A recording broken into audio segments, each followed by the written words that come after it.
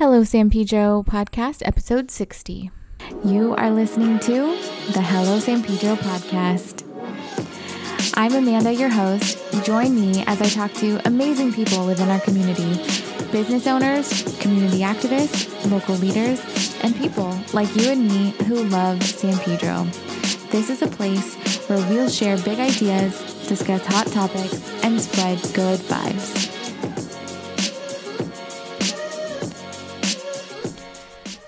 Hey everyone, welcome back to the Hello San Pedro podcast. I'm your host, Amanda Silva.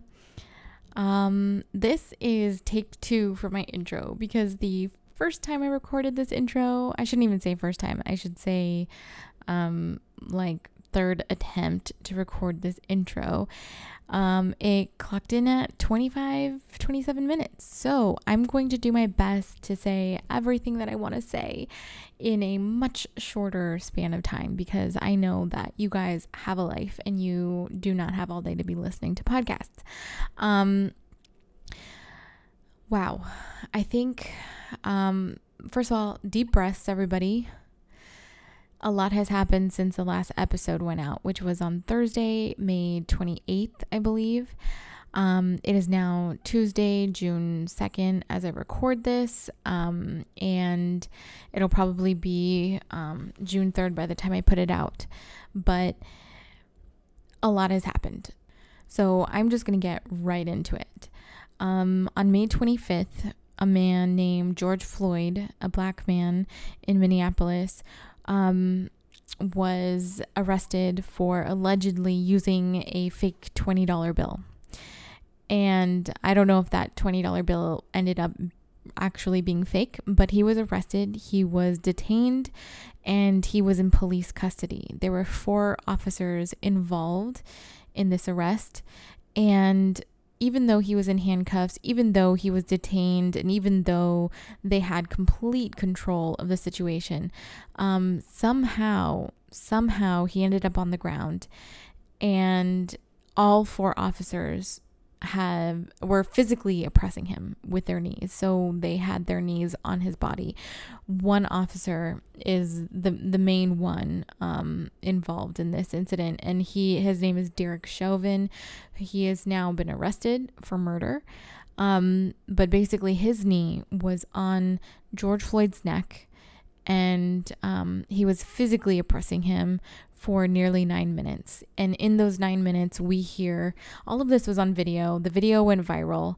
And in that video, we hear George Floyd plead and beg for his life and repeatedly say, "I can't breathe. I can't breathe."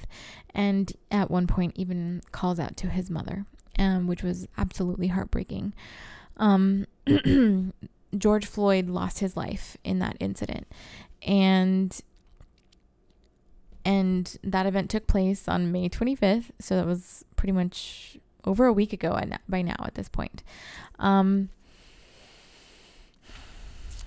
The national response to this was outrage. People all on social media were outraged by this video. They were heartbroken and they were upset. And very quickly after, protests began to pop up all across the nation. And this wave of protests, across the nation eventually did turn into riots and looting. And I don't want to conflate the two. There are peaceful protests, and there are also, I want to categorize them as opportunistic criminals, or maybe just incredibly angry people who want to tear down and dismantle the system, if you will. But I'm not going to try and make sense of the looters and the violence that has regretfully followed the protests. But peaceful protests are continuing throughout the nation, and that wave of protests has reached us here in San Pedro and in the South Bay community and in Long Beach and in Palos Verdes. And first, can I just say how pleased I was to see that there are people in our community. They were there out today on June 1st, holding up signs saying Black Lives Matter. They were standing in solidarity. They were holding up signs of George's last words, I can't breathe. And we're feeling it here. Another thing that I was so happy to see was the small business community come together, and the community come to support the small business community. They were boarding up our local businesses on 6th Street in the downtown area and the surrounding areas. And, on those planks of wood that were boarding up the businesses, we saw messages saying minority owned, we stand with you, Black Lives Matter. And I was just really happy to see the community come together for San Pedro. I did see some pictures of, other local business owners. And if you don't know the context of it, you're just seeing, white men with guns, which was a little concerning, and not gonna lie, it was a little triggering, for people. But, knowing the context, knowing what is going on in our nation, with a little hesitance and grain of salt, I could clearly see that these are just small business owners trying to protect, everything that they worked for. I want to take a minute to thank our local law enforcement, our Harper Police Department, our local sheriffs. I want to take a moment to thank you guys for the hard work that you're doing, for the difficult job that you guys have. I know right now across the nation, you feel despised and you do not feel loved by your communities. I just want to let you know that you are loved by this community, and we appreciate the work that you are doing here. And I want to make sure that it's clear that we are not against you. In fact, seeing the pictures of local law enforcement kneel in solidarity with the Black Lives Matter movement, thank you. You are the change that needs to happen in this world. Black Lives Matter is a movement that is against police brutality. And we know that there is a larger system at play here, and that is the system and the policies that are in place to protect racist actions of police officers. And that is what we are against. Before we get into the main episode, I wanted to kind of give a little bit of context for what we're seeing happen in our nation. George Floyd died in the hands of police officers on May 25th. But there were a few other stories that happened in 2020. And mind you, all of this is in the backdrop of a global pandemic. I mean, we have been in the middle of a pandemic since, I want to say February, and in the middle of March, that's when we were ordered to stay at home, and only essential businesses were allowed to be open. So we've all been cooped up in our homes for nearly 3 months. And in those 3 months, we've seen a few stories that have pertained to this issue of police brutality, of racist, unjust systems in place in regards to how Black people are treated. And I think we need to just go over them quickly before we get into the episode, so we have some context. In late February, a 25-year-old Black man by the name of Ahmaud Arbery was gunned down by 2 white men in Georgia. And the 2 men that gunned him down were not police officers. They were civilians who had guns, who were apparently responding to an alleged robbery that took place in the area. And that alleged robbery turned out not to have even taken place, or at least not taken place within that area.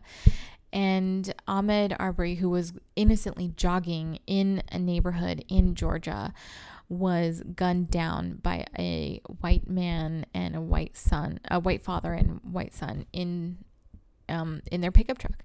And that happened in February. We did not see arrests until May. We didn't see anything happen on that till May. There was videos released. It went viral. Social media was outraged. People demanded for justice in his name. And that's when we saw arrests nearly 2 months later. And that's a shame. That's a shame. Next, we have Breonna Taylor, who was a young 26-year-old EMT who wanted to be a nurse. She was in her own apartment in Louisville, and the Louisville Metro Police Department busted through her apartment door, and her boyfriend, who was asleep, woke up to the disturbance. He grabbed his weapon, which was a gun that he had the license to carry, and he fired a shot, which hit a police officer in his leg.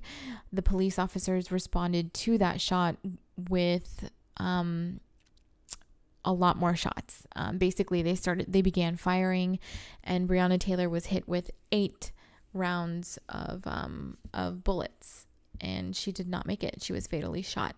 The police were allegedly there in response, or not in response, but they had a no-knock warrant that was granted by a judge, and they were seeking a drug suspect of some kind. That suspect was already in police custody somewhere else.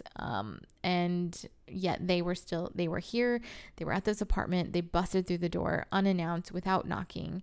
And now Breonna Taylor is dead, and her boyfriend was arrested for attempted murder of an officer. He had the right to carry a gun.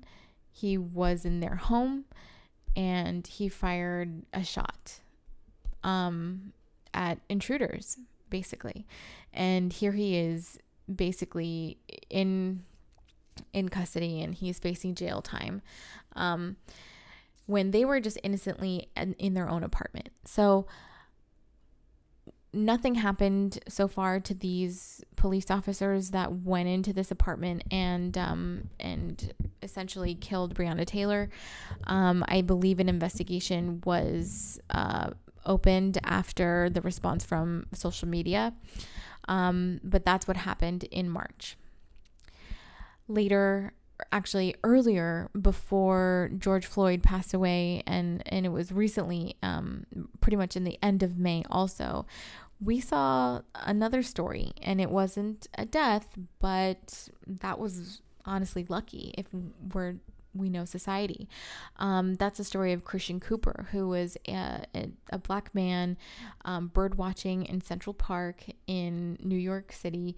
And he politely asks a white woman by the name of Amy Cooper to put her dog on her leash, basically asking her to follow the rules of the park. And when things got escalated because she did not want to do that, he pulled out his phone and started recording her. And in that video, we clearly see her threaten to call the cops and say that a black man was threatening her life. And not only did she threaten to do it, she did it. She called the cops, and the way she changed her voice to make it sound like she was in immediate danger. I mean, to me, I was shocked and I was appalled.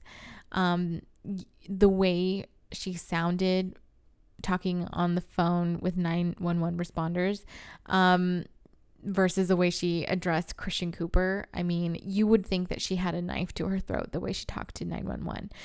And it was very clear that she knew what she was doing. And she knew she was manipulating a system that was already known for being unfair to African Americans in this country. And she used that system. She weaponized it to threaten him. And it's lucky that he had his phone, and it's lucky that he took a video, because we don't know what would have happened to him otherwise. I was happy to hear that she lost her job and, she feels like her life is ruined and all that, because it was incredibly awful what she did. So all of this is in the backdrop of George Floyd. All of these things happened within a 4-month period, right up to the point that George Floyd died on May 25th. And when he died, the nation just went nuts in protests, in riots, and in looting. The Minneapolis Police Department building actually went up in flames. It is destroyed. And unfortunately, we saw violence and looting take place all across the country. I do not condone violence. I do not condone looting at all. But I think what we're seeing here is a historical moment. We need to acknowledge the real root of the issue, which is there are racist systems and policies in place that do not hold the same protections for our African American community, for our Black community, for our people of color. So with all of that in mind, let's go ahead and get into the episode. I brought on, in times like these, I think it's really important that we look to some type of guiding voice. For me personally, I really, when all of this went on, I was going nuts on social media. I was obsessively checking my phone, and I wanted to hear from somebody that I looked up to, that I knew and I trusted, and a leader, a local leader, if you will. And I wasn't seeing a lot of response from local leaders, if you will, a lot of religious organizations. I had even looked up a few churches in the area to see what they were saying about all of this, and I didn't hear much other than the little footnote at the end of their Sunday service saying, like, P.S. let's pray for our nation because our nation is hurting. And I just wanted something more. I wanted something that really acknowledged the hurt that our nation is feeling right now. And that's when I came across Mission Ebenezer Family Church's Facebook post, which I'll go ahead and end with. But I invited Pastor Josh, who was the senior pastor at Mission Ebenezer Family Church, and his wife, Bumi Canales, to have this difficult conversation with me for the podcast. I think in times like these, it's really helpful to look to our spiritual leaders for some guidance, for some hope, to shed some light, and to point us in the right direction. I know not everybody is, Christian, and not everybody believes in God or is, identifies with a particular religion, but I thought it was important to bring our local voices, our local spiritual voice here on the podcast to help us with this. So without any further ado, I'm going to go ahead and read the Facebook post that they posted, and after a quick sponsor ad, we're going to get right into our conversation. It says this: as a church, we cannot be silent. We must speak out against the atrocities and sin in this world. Racism is real. It exists. It operates overtly in the bright of the sun and covertly in the shadows of everyday life. It has had a profound effect on our nation for over 200 years. It has especially had an effect on African Americans. The sooner we acknowledge it, the sooner we as a body can begin to come together and pray against it and dismantle it. We cannot keep operating separate of one another, trying to face the trials of this world on separate grounds. We need to listen to the stories that many have faced with open ears and open hearts. We should be moved to action by injustice, our very spirits stirred to cry out until the heavens shake. We need to get down on our knees in prayer for the lives that were taken unjustly from this earth because of the color of their skin. Yes, the color of their skin. We are all God's children, made in His likeness. We need to care for one another. We need each other. Mission Ebenezer, pray for our nation right now that is broken, that is filled with anger, hurt, and pain and despair. Do not try to justify it or explain it away. Do not ignore it. Do not pretend it is not your problem. It is all our problem as a people of God. Pray for the Floyd family, for the mother whose last memory of her son is hearing him call out her name, pleading for his life. Pray for those who are struggling, numb with pain and feeling unseen and unheard. Pray for those that continue to live in denial, unwilling to recognize the deep-seated prejudices that live in all of us. Pray for God to check our hearts and to break it for what breaks his. Pray Dr. Martin Luther King's dream to come true to fruition one day. Pray and pray some more. Let us open our mouths in prayer, and in speech we can no longer be silent. This episode was brought to you by San Pedro Today, your local community magazine, bringing you stories from San Pedro.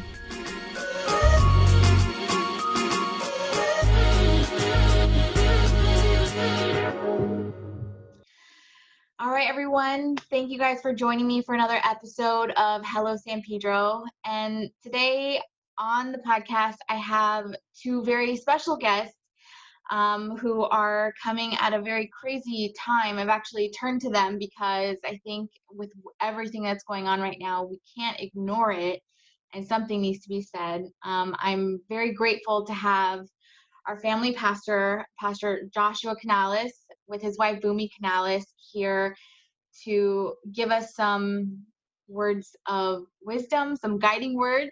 Thank you, Josh and Boomy, for joining me. I really appreciate it.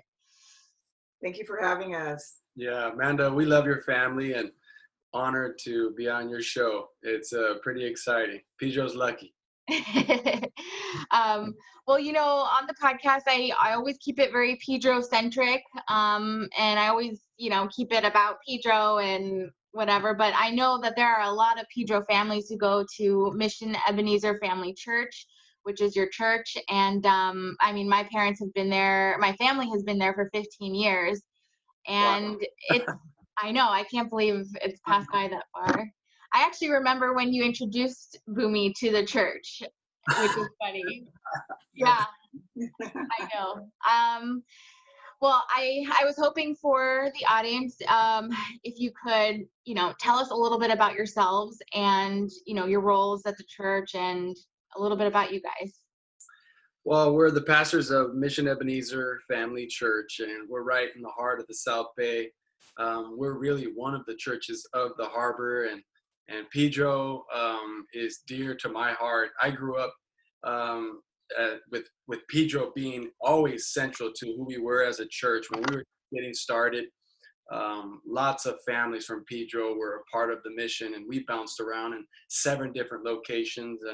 And I represent third generation pastor within my family. My grandfather, Miguel Canales, started our church in 1959, and then my father pastored it for 41 years. And so there you go. Here we are, and Boomy and I have been pastoring the church for a little over a year now. And it has been exciting. It's been challenging. Thrust to the fore of Mission Ebenezer and everything that it entails. It's such a blessing. What an honor it is. And it has been to serve the community, even your family specifically, the Villas. You guys are just a blessing. And now, of course, Silva. But yeah.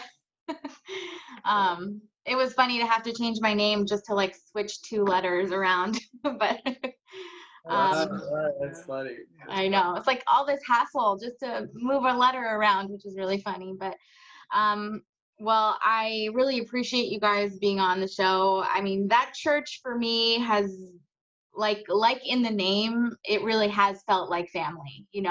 I remember being brand new, just as like a 15, 16-year-old, and that family feeling, was so present, and even now it really is.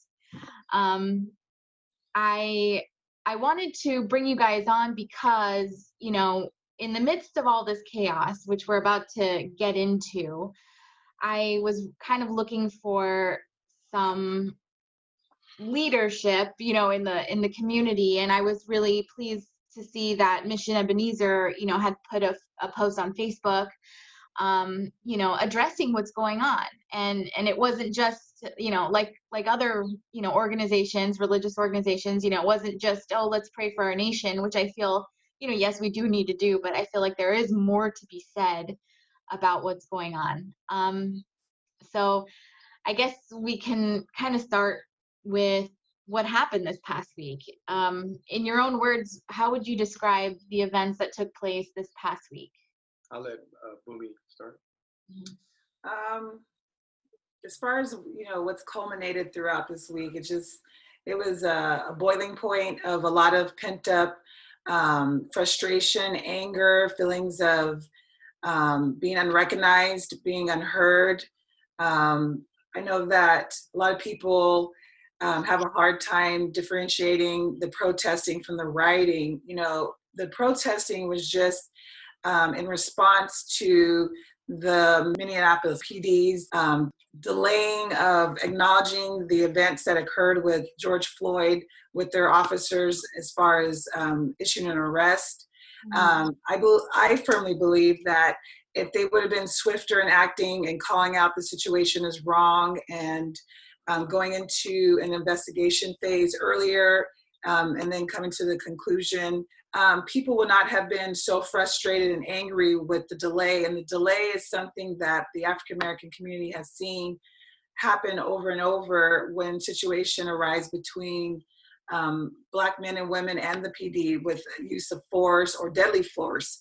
And so I think that people just kind of felt like, enough's enough. Like, it shouldn't take you a whole week to conclude that your officer was in the wrong for having his knee on the gentleman's neck for almost 9 minutes, which resulted in his death. And I also think that because of the pandemic and people being frustrated, being home, people struggling with unemployment, the overwhelming feeling of being, left in the house we're going on almost 3 months now. It was just the perfect storm of things that just kind of exploded all at once. And people were just like, I need to get out of here. I need to let out all these feelings and emotions that are been boiling inside of me from being triggered by the events and also just the emotions of the pandemic and what it's done to individual families in America. So. Yeah, I'd have to agree. I feel like you're right. This is like probably the perfect storm in the worst case scenario, We, for people who binge listen to this and this episode is coming up, after I've been on for a couple more years, they're probably going to be like, what the heck is going on? But yeah, we're in the middle of a pandemic, a global pandemic, and we've been pinned up in our houses for over 3 months or nearly 3 months. I think we need to back up a little bit to, the events of not even this week, but a little bit earlier, we saw the death of, I think, Ahmaud Arbery. I think people were really, really upset about what had happened there. And the fact that that happened in February and we didn't really see anything happen until people got very upset, until video was released. And then we saw some justice, then we saw the murderers, let's just call them what it is, get arrested and put into the system and go through their process. And it's like, okay, like, did we really have to get all pissed about it before you guys did something, and you guys meaning like authorities, the people who vowed to serve and protect. And then here we are, just a month or so later, and we are in this suckfest, if you will, where we saw a man lose his life in front of our eyes, and we saw 4, police officers. They were all in the situation, and one man was just, killing him, basically. And it's really hard to use these terms. On the podcast, I've always tried to keep it very positive. I started this podcast because I saw a lot of negative comments on Facebook in the community page and a lot of, just negativity coming up in the community. And I wanted to see a source of positivity. But right now, I think it's important that we address what's happening. We're all under curfew now, 6 p.m. Do you guys live in Long Beach? Yes. I thought so. Okay. I thought I had heard you guys lived in Long Beach. I mean, the damage that was done there, what is it? What have you guys seen? As a matter of fact, they implemented a 1 p.m. curfew in Long Beach yesterday in the business district, 4 p.m. citywide on any of the larger public thoroughfares or streets. Mm-hmm. We have actually a very difficult story that's close to our heart. Our boys attend a dojo that's on 6th Street, right off of Pine, and the building was burnt down, including the dojo. The only fire. There's only one fire, and it was that building. And Professor Zahalia runs the dojo. It was handed down to her by her father. She's African American. She grew up with Bumi. They've known each other as like sisters since they were real young. And we reached out. We prayed for her going into the Long Beach rioting, the protesting, praying for protection. And sadly, the dojo was part of the big, huge building fire. She showed up the next morning. She was broken, torn, leaning on the scissor gates doors of her dojo, seeing it burnt down. They tried to say what they could, but the joy of it, though, Amanda, is that her post went global. And in one day, by last night, there was close to $100,000 raised for her dojo, for her to decide what she's going to do about rebuilding that place that meant so much to her. And I think that's a microcosm and really symbolic of what's going on as a whole. We see these fires raging throughout America, and what is going to emerge from the fire is going to be the refined gold that I believe God is going to do, and God is going to bring change, transformation, and reformation in our world. Because the reason why I believe people are responding the way they are on social media, why people are so livid and so angry, and we're not just talking about one simple demographic. It's not just African American people that are mad, that are, protesting. It's a unified effort in that sense, but it's because for too long there's been a measured response to every single incident. Liability, there's conversations behind closed doors. There's no accountability sometimes in situations that take place across the country, in a system that has failed African Americans by and large, and minority populations. And so that's what we're dealing with as a Mexican American male in this country, married to an African American woman, raising boys and a daughter who are mixed, and trying to make sense of all this. And we're educating them while we're going through this whole situation. And so it's been tough. And that's why people are more, they're more prone to just speak right away, speak to the emotive response that they're having, the knee-jerk reaction to this. I mean, when George Floyd died and I saw that video, I cried because I said, here it is again. This stuff could be prevented, but people are not ready to listen. People were not ready to listen. There has not been enough bridge builders. There's not been enough peacemakers. There's not been enough fight for change because folks have not wanted to listen.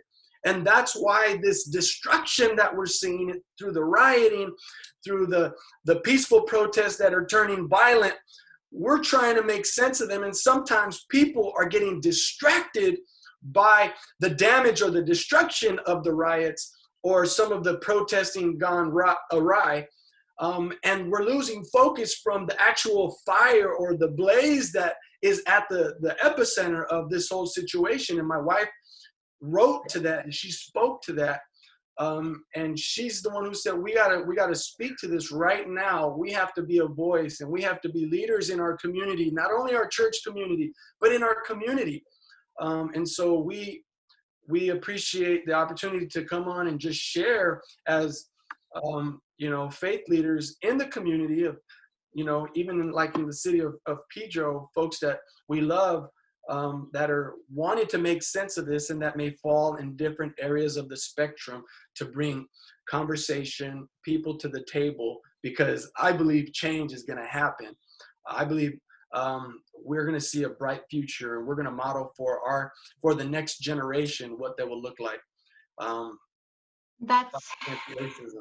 That's encouraging to hear, because the fact that you say that you're optimistic that there is going to be change coming from this, that's really it makes me feel hopeful, because I feel like in the midst of all this, it's just like chaos. We're in the middle of it. The curfews are still happening. The protests are still happening. They're now kind of like rippling out to different countries, and we're seeing that our message, which is that all Black Lives Matter, is being ricocheted all over the world. And I think it's important to acknowledge that it's so hard on social media, because like even I've been obsessively looking and posting and seeing who's posting, and my poor baby is like throwing my phone, and I'm like, I'm sorry, I'm not paying attention, and I'm never like that. I'm always like, put your phone away when you're with your kid. I try to do my best. And lately I have just been so obsessively checking to see what is going on, who is sharing, who's not sharing, who's racist.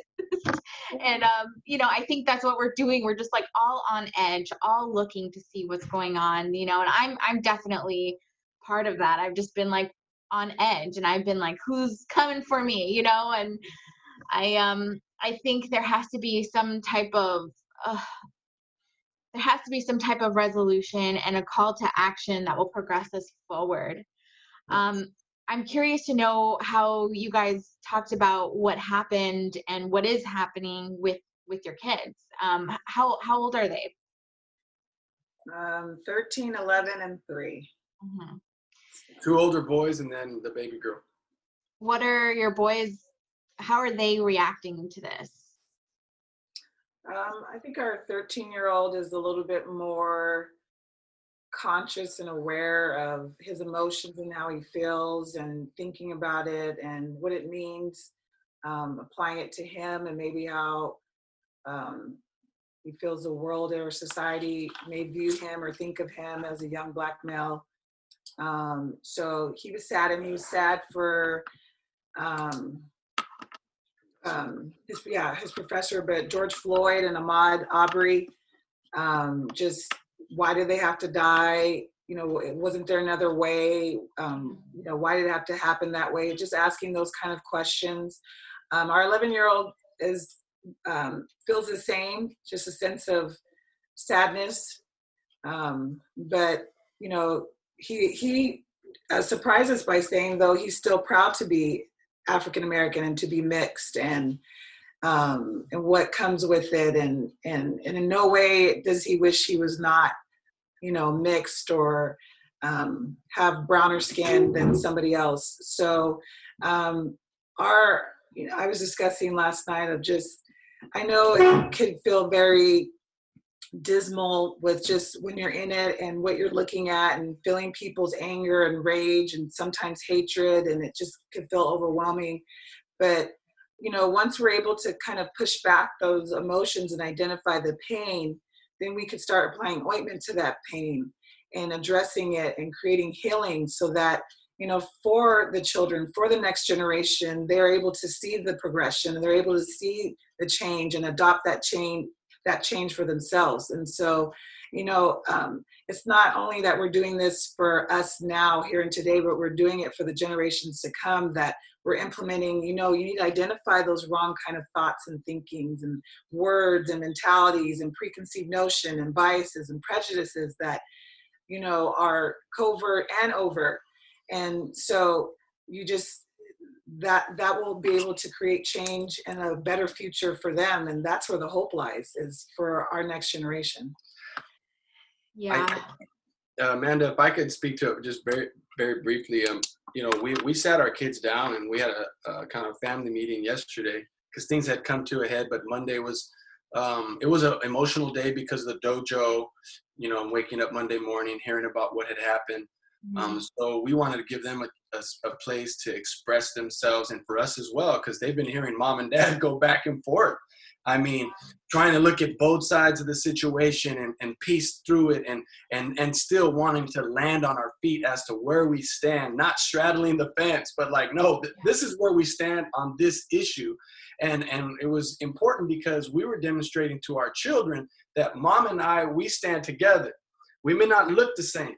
We may not even come from the same backgrounds or the same upbringing or the same thinking or the same politics or the same even doctrinally specific in terms of our faith and or what type of church environments we were raised in. But we wanted to show the boys that we're united, and we're going to process, we're going to think through it, we're going to work through it, and we're going to land on this situation together.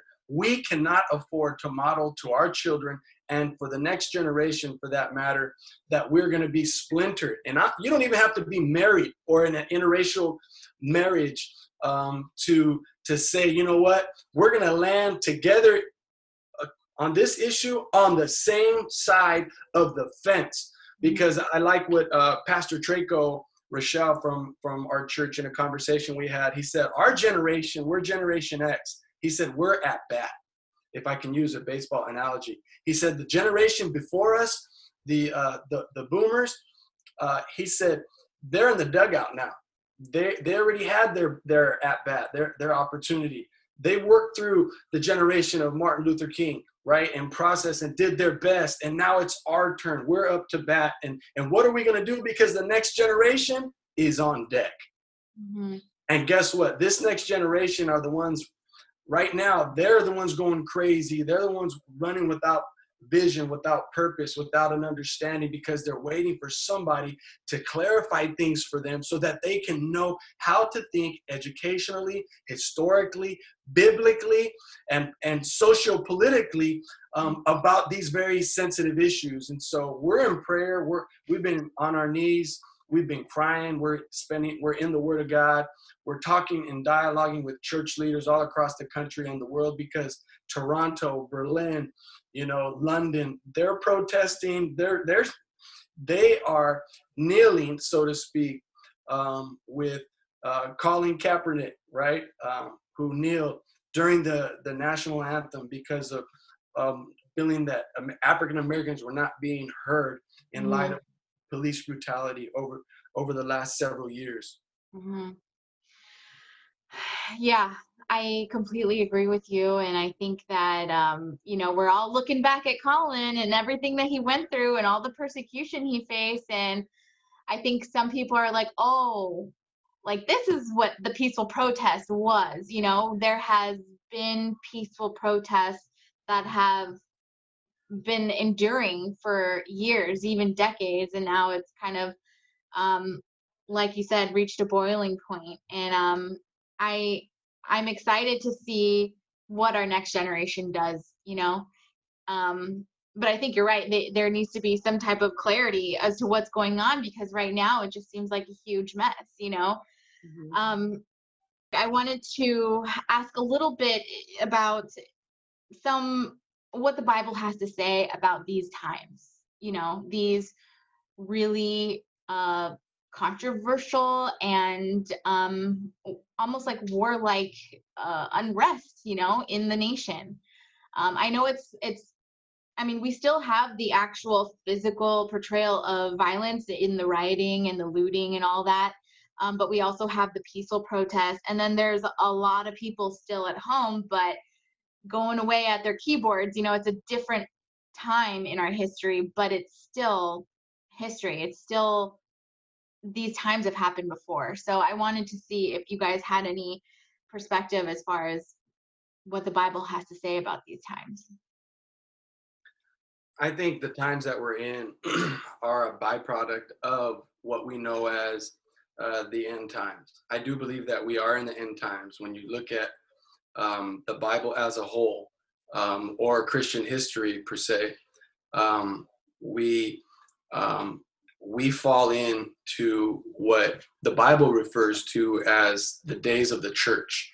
And so in terms of God's redemption plan, the church really is post-Christ, right? It's post-resurrection.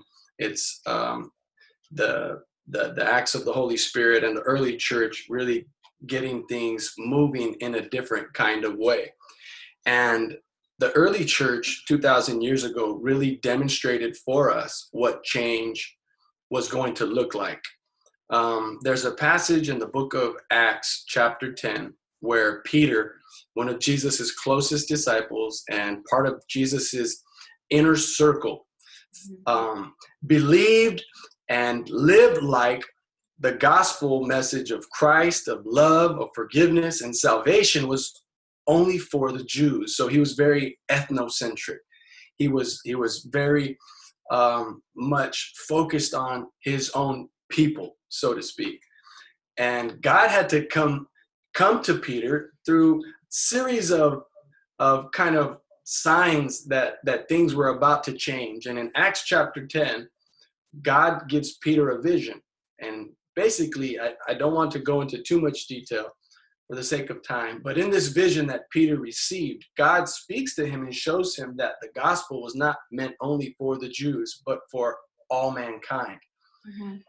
And it's Peter at that point wasn't really ready to let go of this idea of like, no, Jesus is ours, like salvation is for the Jews, you know. He wasn't quite ready yet. And so God had to bring another man named Cornelius. The Bible says Cornelius was from the Italian regiment, which meant he was a Gentile. He was a Roman soldier, but he led a group of about 100 men. And the Holy Spirit spoke to Cornelius. It says because he was a God-fearing man. He was a man who had recognized the God of the Jews as this supreme being, creator of all, yet he wasn't a Jew himself, but he was a God-fearer. He was a good man, and he prayed to God, believe it or not. So God used him, a Gentile, a man of good works, a man of good rapport, a man of influence, and sent him to Peter so that they could have a conversation. And in Acts chapter 10, verse 36, after they begin the discussion, Peter is finally convinced because the Holy Spirit showed up and demonstrated that God, in fact, wanted the whole world to know and to understand that Jesus was for all mankind.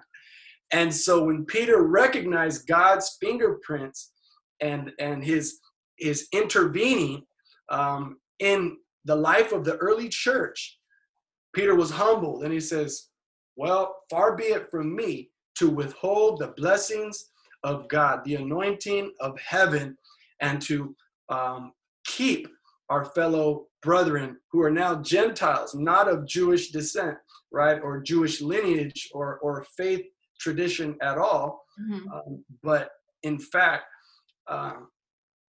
Jesus is being given and offered to the world on behalf of all mankind. So this is a very significant moment in the Bible where the coming together of two very different people groups, different traditions, different upbringings, spiritual, religious understandings, and they have to work things out together, right? Because they didn't want to give in. Peter's like, no. Cornelius was like, well, I'll do whatever you say, but God just came to us, right? And in the end, that's where we as the early church, we as the church look back to the model in the early church and say, you know what, that is our job too. Christ came for all mankind, and for no matter what color, black, white, brown, of Asian descent, God came for all, and we're all his children. I hope that message sinks in with everybody, not only listening, but I hope that it just ripples throughout the community and throughout the world. What's funny is right before you said, that you feel like this was part of the end times, I was going to initially ask you when we first started our podcast, was like, so like, are we in the end times, Pastor? Because especially like in 2020, it's like, oh great, what new chapter of the apocalypse are we in, And it's like, we got murder hornets, we're in a pandemic, what's next?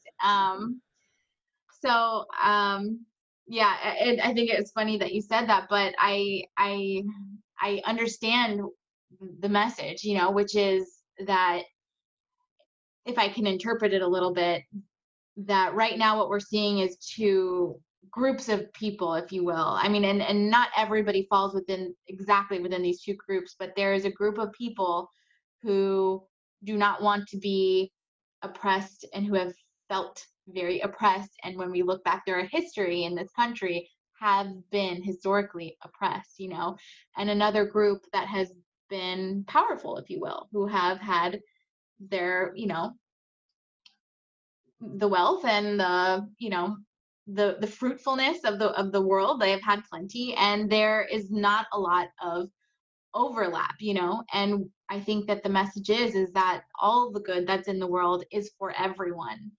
And I really hope that that message does sink in with the community. If there was a call to action that you could give, you know, our listeners, what would it be? Especially knowing that not everybody falls in the same place when it comes to this issue, since there's so much going on. What what would you what action would you give? Um, what I would say is just um, caring first, having a heart that cares for your neighbor, for your fellow citizen, your coworker who's hurting. Not everybody live the same situation, have the same life experiences, and it's not trying to compare your life experience with somebody else, but more understanding that somebody else endured something, feels a certain way, and you're acknowledging those feelings, and you're acknowledging that they're in pain, and you're saying, I hear you, I understand you're in pain, and you know, what can we do now going forward to help remove that pain or alleviate? I think a lot of times there's just a complete lack of empathy. People do not care to understand where somebody else is coming from because they don't relate to it. It's not their life experience.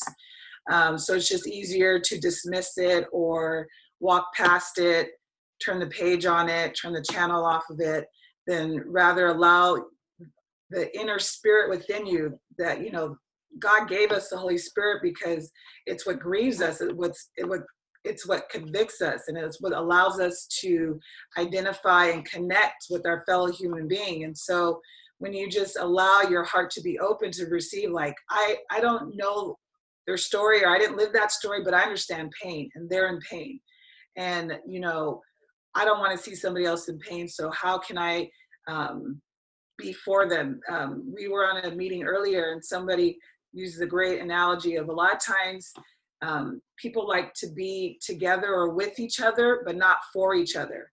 So just because, you know, you may have some Black friends or coworkers, or you know, some people say that I'm not racist. I don't, you know, I have, you know, the term, some of my best friends are Black, right? But are you really for them? Do you really take on and listen to their issues and griefs? And, you know, be like, I hear you. Yeah, let's talk about it. What does that look like? Even though the conversation can be uncomfortable, and, you know, maybe some toes are stepped on or feelings are hurt, but you're willing to go through that to get towards resolution. So I believe, you know, starting with each individual's personal heart, checking their heart, and just allowing themselves to feel for their other person, feel that person's pain, can go a long way. Empathy can go a long way. It makes someone, just a lot of times, a lot of African American people want to feel heard. Like, you hear me? Do you see me? Do you see the tears in my eyes? Do you feel, you know, my pain and frustrations? Or does it just sound like shouting to you, or not your problem? So I believe that would be a good first start. If I can speak to that, Amanda, you know, I think when it comes to action items, is your question, I think about people who are in positions of privilege for far too long. I'll say we, because I think we all need to take responsibility. We've defended ourselves and explained away why things happen in the world and the way things are, and just say it is what it is, or we look the other way, or we don't take responsibility for the realities of the situations. Well, instead of defending, we have to acknowledge, as Bumi said, and be empathetic with what people are experiencing, how they're feeling, and learn truly to listen, because learning to listen is going to bring understanding and comprehension at a heart level, not just an intellectual level. The other thing I see is rather than looking the other way,